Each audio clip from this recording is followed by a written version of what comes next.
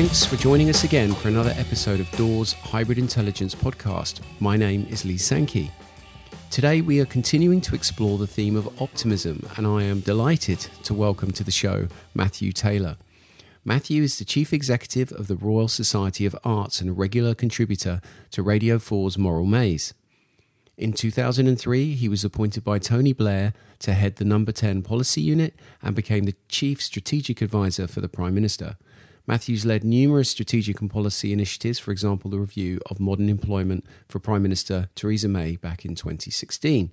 And last year, he was awarded a CBE. Welcome to the show, Matthew. Thanks, Lee. The Royal Society of Arts will be familiar to many people listening, but for those who aren't familiar with the organisation, can you explain a little bit about the Royal Society of Arts and your work there? Yeah, so the RSA is kind of a progressive organisation that is seeking to empower people to build the future that they want to build. We are a kind of unique combination of a kind of think tank, but a think tank oriented particularly to innovation and social experimentation, as well as the more traditional stuff of policy recommendations and research reports. We have 30,000 plus RSA fellows who are people who broadly share our values and that we try to empower as change makers in line with our overall kind of mission. And then we're a platform for ideas. So we have about 100 lectures every year and a lot of really brilliant online content, some of which has been watched millions of times. And normally I would say, and that's all based in our wonderful historic headquarters just off the Strand, but I haven't been there since February, but they are still there, and hopefully sooner or later, once again, our fellows and our guests and partners will be using the house. And you look at loads of different topics and themes like climate change, circular economy, the world of work, the impact of technology. Are there any sort of particular areas which are, super important or you're most excited about at the moment? So we've been going through a process of strategic review for some time, and that's really oriented around trying to, as far as possible, move towards more programmatic working. So moving away from the traditional kind of fare of think tanks, which is, 6 to 12 month projects, a couple of seminars, a research report, and then you move on. Into trying to work in an area for a much longer, more sustained period, but also to have multiple strands of work in that area. And so the ones that we are fastened onto are future of work, which has been an area for us and for me for many years. Regenerative systems, which includes our work on circular economy, but we want to go wider than that to look at this whole way of a kind of systemic approach to not just sustainable but regenerative ways of working. And that circular economy work at the moment is primarily in fashion, but I'm sure that work's going to grow and get wider. Underpinning that, we've also got a lot of work on kind of models of change, ways of thinking about change, resistance to change. And so that's the third strand, which underpins everything else, but is also of value in itself. And I'm expecting us to end up also having major programmatic work on education, and particularly around education for all, and something in the kind of space which is around kind of public services and place. So the reform of public services, but we've done a lot of work and we have an inclination towards kind of devolution. So it'll probably be public services, but with a particular lens in relation to place. And then, like any organization like ourselves, that's our aim, but, occasionally we do bits of work opportunistic reasons, or we just happen to get involved in something. So there are strands running under that in relation to deliberative democracy, in relation to heritage and inclusive growth. And, no doubt, even though we want to work in more programmatic ways, we'll end up working in new areas because people will come to us and ask us to. Yeah. Everything you just outlined there and the work of the RSA, as I said, is inherently optimistic, but you are dealing with some really sort of tough challenges and big questions. So how does the theme of optimism fit into your own thinking and the organisation's thinking? If at all, for example, do you find it helpful to frame things in an optimistic way as opposed to framing things around the negative consequences of not doing something or not changing? Yeah, so I think it's a really interesting question, Lee. And I like to imagine that I'm not an optimist, because it feels to me that optimism is optimism in the sense of an inclination to be optimistic regardless of the evidence, or regardless of the evidence, seems to me to be problematic. I wouldn't want to be described as either an optimist or a pessimist, because it sounds like a predisposition, when I'd like to imagine I'm more pragmatic, more evidence-based in the way that I think about things. So I'd make a distinction between optimism and progressivism. So right. Optimism is a kind of personal inclination, whereas progressivism is a belief in the possibility of human progress, and of substantial human progress.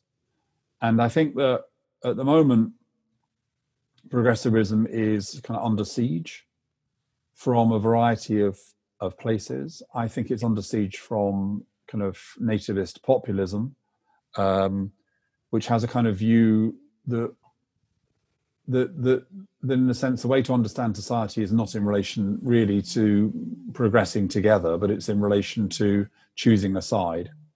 And what matters is who's winning. And then also, I would say, in relation to a certain kind of radicalism, which I have a lot of sympathy for, but which is at the moment, and maybe this is right at the moment, but feels like it's become so disillusioned with liberal democracy that it's so focused on demonstrating the hypocrisy, the excesses, the oppressive nature of that which has been lauded as liberal democracy.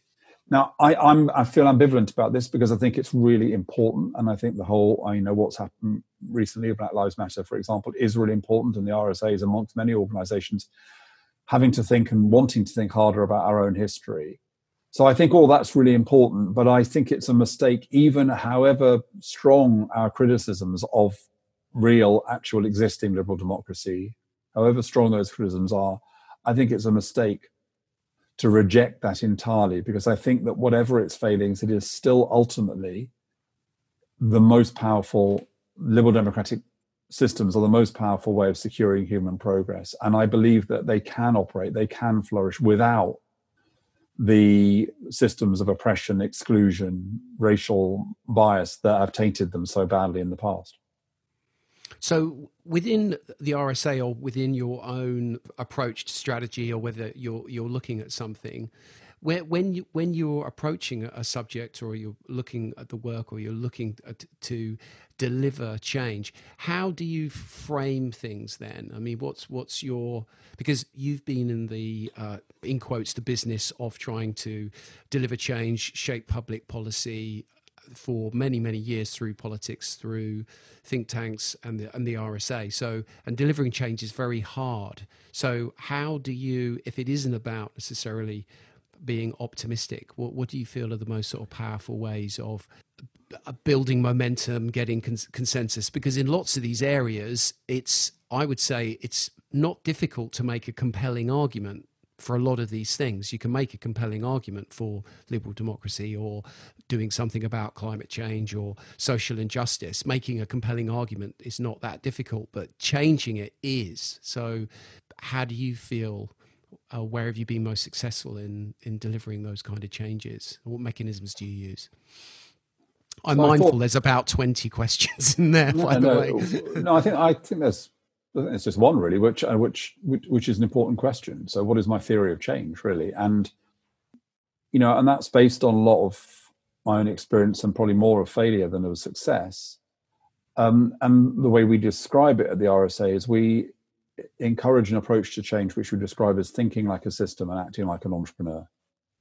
And so that's, on the one hand, understanding issues systemically and recognizing that complex issues require system-level solutions rather than single one-off interventions. And secondly, kind of paradoxically, arguably, because thinking like a system requires you to kind of sit and think and reflect and talk, and in that famous aphorism, if you've got 8 hours to try to chop down a tree, you spend 7 hours sharpening the axe. So that's that kind of mindset. But the second part of the phrase, act like an entrepreneur, reflects the fact that the world is unpredictable, that change is contingent, and that you need to have an approach to change which says, okay, here's the system now, and this is what holds it in place. Here's some notion of what an alternative system might look like. But the path between here and there is really quite unpredictable. And the approach to adopt to it is pragmatic, opportunistic, agile, experimental, and adaptive, which is really not the way that policymakers, generally speaking, work. And government. So that's why I guess I go back, Lee, to your point about optimism, which is that, I say to policymakers, spend less time thinking about the change you want to achieve, which you might argue is a kind of optimistic mindset, and instead think about where change is actually possible. It is better to start with a small, successful step than to run headlong into a brick wall. And, as COVID has absolutely demonstrated, we don't know where the possibilities for change are going to come from. And they can come from tragedy, they can come from technology, they can come from new leadership, they can come from Marcus Rashford, they can come from anywhere, And you have to have the capacity when those opportunities occur, because you have a sense of where you ultimately want to take the system to, of how you can seize those opportunities. So that's what I would describe as an opportunistic, progressive mindset rather than an optimistic one per se. And would you, just dealing with it straight on, would you describe yourself as, are you like optimistic? Are you an optimistic person, or is that something? No, I'm not. And I think it's probably because I'm slightly depressive in nature that I am compelled to live the life that I live and work as hard as I do and constantly poke away at things and trying to make them better and try to have different ways of thinking about the world. I'm just finished writing my 14th annual lecture for the RSA, and it's the RSA didn't used to have an annual lecture from the chief executive, and I decided to do it in my first year, and it's been a pain in the arse every year since. But it requires me every year to try to think of something substantial and original to say about the world, and I do that because I think if I didn't do that, I would probably succumb to a kind of slightly depressive kind of attitude to the world. And that's a challenge for me now. I'm 59, and I won't go on at the RSA forever, and I have to think about how I make my life meaningful if I'm no longer able to make it meaningful by kind of doing stuff all the time. And you'll have read, I think, that I'm very fond of this phrase, it's not hope that leads to action, it's action that leads to hope. And that's really how I run my life, is that I'm constantly trying to act in order to inculcate hope. A big question, kind of existential question for me, as I move towards or start to think about semi-retirement or possibly not working 55 hours a week, which is what I do at the moment, is, how will I bring meaning to my life? And, I'm really daunted by that, but I'm also quite excited by it because, when you're an old bloke like me, you want to have new challenges in life, and having a life that is meaningful without me running at it like a bull in a china shop will be interesting. I'm sure you're going to find a way. In terms of optimism or things which inspire you, especially when you're dealing with very difficult and complex issues that you're trying to change, what are your sources of inspiration? What inspires you? Is it people, places, music? Where do you get your inspiration from? I think I'd say all of the above. I think that when I'm feeling stale and tired and uninspired, then ideas are often an enormous balm for me. I can read a great essay or a book and it will really reignite me. So I'm thinking recently, when have I done that? I read Rutger Bregman's book, Humankind, which is a really powerful case for believing that human beings are fundamentally good, not fundamentally bad, but it's also a kind of very entertaining expose of the ideology of human evil and selfishness and where it's come from and how it's been propagated, including kind of exposing huge amounts of social psychology as fraud, basically, which is very entertaining. And then I also read Roman Krznaric's book on cathedral thinking. He calls it The Good Ancestor, which is about how we should try and think. Cathedral thinking is thinking about creations which won't be built until you're dead. So right. All those medieval stonemasons who worked on cathedrals knowing perfectly well they were never going to see the finished item or Antonio Gaudi, who died with Sagrada Familia only a quarter complete, or what I think Native Americans call seven generation thinking, which is judging an action by what its consequences are likely to be 7 generations. And so that kind of stuff, I find that really kind of takes me out of myself, But it can be people as well. I can be really inspired by people. So I mean, both ways really. Sometimes I'm inspired by how amazing people are, and sometimes I'm inspired by how completely stupid they are. And in a way, the latter inspires me because I think, oh my God, I need to work harder for people not to do stupid things. What can I do to stop this? So and then I'm afraid I'm also victim to various things like my support of West Bromwich Albion, which systematically have disempowered me over many, many, many years. And, I just want to say it's because, you're talking to me as a serious person and all this, and it's all true. But, I can tell you Friday night this week, Friday night just passed. Yeah.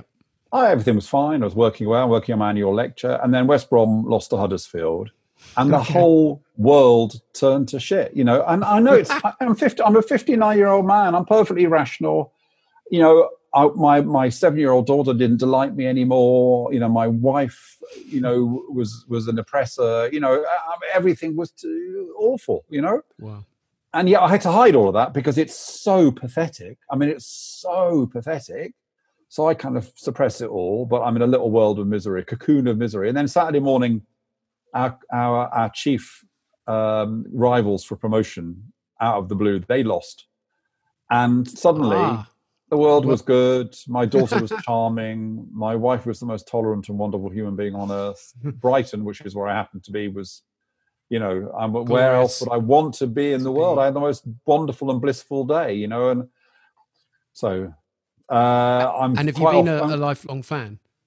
Well, no, not really. I mean, from my 20s, I've got two of my best mates are Adrian Childs and Frank Skinner, and they're both West Brom fans, and they're very funny, Adrian and Frank. You should get them on together because if we're 2-0 down with 10 minutes to go, Frank thinks we're going to win, and if we're 2-0 up with 10 minutes to go, Adrian thinks we're going to lose. So they're opposite ends of the spectrum. Go. Right, yeah. So I'm kind of in the middle of it. But I just want to say that because, we all rationalize ourselves and our beliefs and our values and all that, and most of us are subject to the most ludicrous most amazing set of idiosyncratic prompts that can change our mood like that, I guess. Yeah, I mean, I've been trying to give up West Brom for years. I really have, but it's the hope that kills you. I mean, when they lose, it's fine. If they lose 2 or 3 times, I'm a much better person because I've given up on the bastards. I don't care. I don't even watch. But then you see, then they start winning, and then you get pulled in. As all football fans will tell you, it's the hope that kills you. Yeah. And you see, that's my point, right? It's an empty, hollow hope. It's not like the hope you get from action, because I'm a spectator. What influence do I have over these 20 people who play for West Bromwich Albion, the team that I love from the bottom of my heart, when all of them would quite happily play for our sworn opponents they've offered better money, and I don't blame them for it. So, there we are. Wonderful, wonderful. What are you most excited about at the moment? If we think about optimism in the kind of short term, are there things that you see happening that are a cause for optimistic? Yeah. Well, apart from the fact that if we beat QPR on Wednesday, we'll be promoted. But I'm going to put that apart from putting that to one side. Well, I'll tell you about my annual lecture, which may be delivered at the end of this month or maybe delivered in September. I don't know. I hand these issues over to my events team, or the RSA events team. And in that lecture, what I call for, and this is not a phrase that's going to trip off people's tongues, I know, but I call for an age of reflexivity. And what I mean by that is I call for a period when we become more able to understand our core motivations and how those are imprinted on society and on social institutions and processes. And I argue that we won't make the progress we want to make unless we are more reflexive. We are more aware of the upsides and downsides of our human needs and motivations. And I suggest that whilst we can't agree about almost anything else, maybe we could find some agreement about this. And why am I optimistic? Because I think I look at kind of three core human motivations, which is authority, we do what we're told; belonging, we do what people like us in our kind of groups do; and choice, individualism, and the things we do because of we consciously choose them for ourselves because of the person that we want to be. And I argue that actually, in relation to individualism, in relation to that kind of sense of wanting what we want, we have moved a long way in the last 20 years. You know, social psychology, anthropology, sociology, neuroscience, philosophy, it's all shattered that kind of Homo economicus view that neoliberalism instilled into us, that we were selfish utility maximizers, and said, no, human beings are much more complex than that. We're altruistic. We are deeply social. There is a society. As someone recently said. Exactly. You know, what makes us happy is not just pursuing what we want. What makes us happy is almost certainly not pursuing wealth, power, and fame.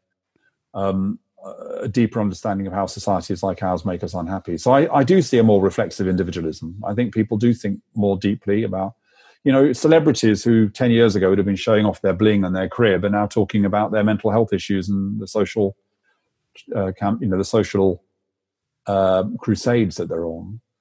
I secondly think there's a sign of reflexivity in relation to authority. I think there's new generations of leaders, new types of leaders who think much more thoughtfully about leadership and understand the perils of leadership. Just the other day, I was doing a talk to some people in the uniformed services, and I spoke to someone very senior in one of the uniformed services who has chosen to be mentored, reverse mentored by someone who works for him who's black, someone who works for him who's a single mother, someone who works for him who's gay. And I thought, you go back 15, 20 years, the idea of a very senior white bloke who recognizes there's a real issue about him being a very senior white bloke, surrounded by other very senior white blokes, choosing to be mentored by people who would put him in touch with other groups and would make him be thoughtful. So I think there's real hope there. Now, there are other areas I don't feel so optimistic about, but those two I do. What worries me at the moment is belonging. It feels to me as though whether it's populism or some of the more kind of non-negotiable positions adopted on the left at the moment, I feel.